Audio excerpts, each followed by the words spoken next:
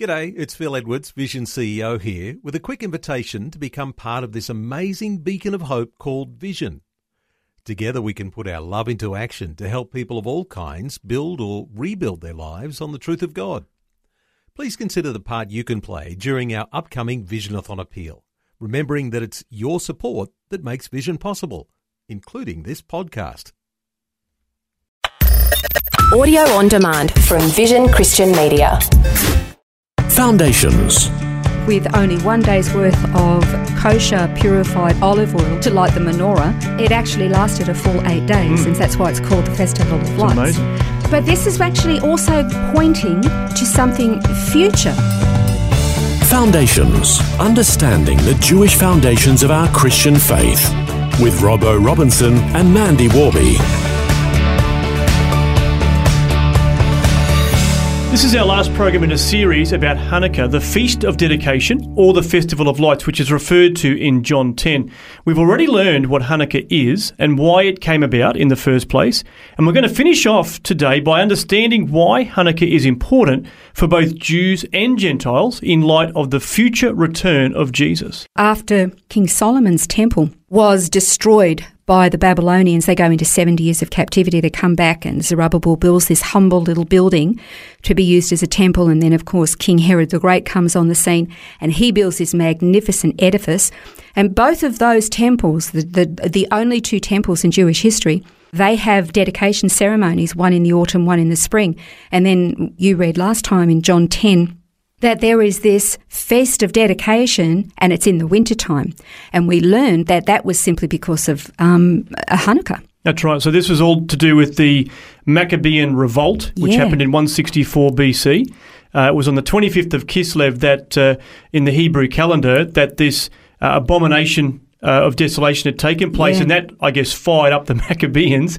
3 years they fought against Antiochus Epiphanes and overcame him, which is pretty amazing. He had done what they called this abomination of desolation. Where which was? He had slaughtered a pig on the altar and then installed a statue of Zeus in the Holy of Holies. So you can understand from a Jewish perspective, that was just the utter You couldn't get contempt. anything more offensive. So they called it the abomination of desolation, and really that was what the gospel refers to when it talks about this feast of dedication, when the temple was cleansed and rededicated to the Lord. It was the same temple, but it was a fresh dedication. And of course, the miracle was that with only 1 day's worth of kosher, purified, produced olive oil to light the menorah, it actually lasted a full 8 days, and that's why it's called the Festival of Lights. It's amazing.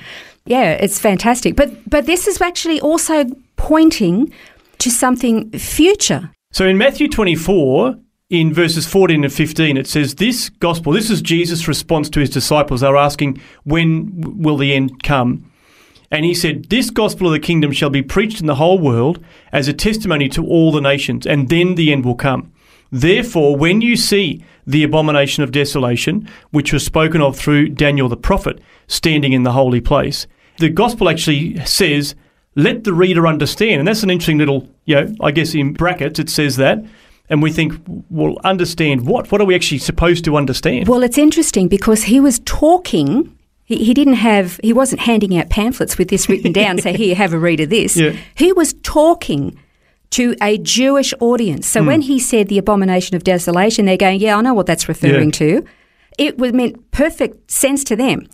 This is written for us. Exactly. It was going to be written down for you and I, which means he's saying you need to understand, which means I have to go and do some research to find out what is the abomination of desolation. We've got to understand. That's right. Otherwise we can be left, I guess, assuming, which is never a good thing, or just misunderstanding it completely to think, well, what is the abomination of desolation? What did it actually refer to? And what does that mean then for the future? Exactly. Okay, so we know now that the abomination of desolation is a reference to this pig being slaughtered on the altar. I might add, he also wanted to have pigs slaughtered throughout all the different communities throughout Judea to basically force the Jewish people to comply. That was also part of Antiochus Epiphanes' plans, plots and schemes. Silly man. It wasn't going to work. But he also had this, as you said, this statue to Zeus, the so-called father of the gods, the most high god to the Greeks.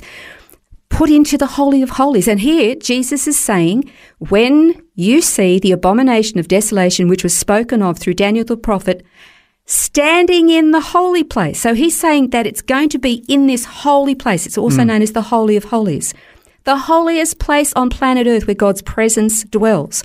And we mentioned Jesus had already prophesied that that temple that Herod built would be destroyed, and not one stone would be left upon another.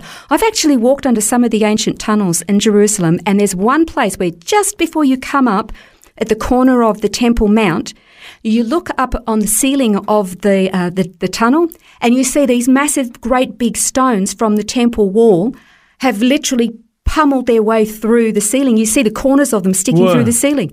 These were the stones that were hurled off, and not one of them was left upon another. I walked underneath these things. So, of course, that happened in 70 AD. So Jesus prophesied it. Yeah. It took place, but then here he's referring to another temple. Exactly. So Jesus is saying this abomination of desolation is going to take place in the holy place, and it's just before he comes back. So this hasn't happened yet. So what that does tell us is that at some point in the future, in a similar fashion to what happened in the Antiochus Epiphanes' time during the Maccabees in, 168 BC, that there's going to come a despot, a ruler, who is going to put some kind of a, blasphemous thing in the Holy of Holies, which means there's going to be another temple. Yeah, that's right. And when he does, it's going to be so blasphemous and it's going to cause devastation, but that's just before Jesus returns. Now, very often what happens is Christians kind of get into the debate of, but we don't need a temple. Why do we even worry about the temple? I don't really think that that's the issue. The issue isn't really whether we need a temple or not. You have to understand, to the Jewish mind, the Messiah hasn't come yet. They need the temple. Yeah, that's right. We say he's already come. We don't need the temple. But they don't know that. They're blinded to that. And of course, Jesus prophesied that it would be there. So at the end of the day, we just accept his word as taken. Absolutely. But I guess the next question then that poses is, when will this take place? Because if it's going to happen and it's going to precede Jesus' return, when will it happen? Aha! That's a very good question. Let's all synchronise our watches. I don't think anybody on planet Earth has the answer to that. I think God in heaven knows the answer to that. Look, the Temple Mount is the most contested piece of geography on planet Earth. But the Jews are preparing. There is a place called the Temple Mount Institute that is actually in the Jewish quarter. They have everything already built. Clothes for the priest, the high priest garments, the crowns for the high priest, the ephod, the breastplate, all of the vessels that are necessary, the table of shewbread. They've got the altar of incense. They've got everything built. The only thing they actually haven't got built is the Ark of the Covenant. They don't have that built. They're not going to build that. Even the giant menorah is already built. It's standing under a glass dome in an open square in the Jewish quarter of the old city. And it's the first working, fully functional menorah since the destruction of the temple in 70 AD. It cost $2 million to build and make, and they're just waiting. They're just waiting for the next temple. So there is full preparation underway. Not all Israelis agree with this, but there's a growing movement, and they've got this stuff ready. The point is this. Not whether or not there's going to be a temple, not whether or not we think it's necessary. The Bible says it's going to happen.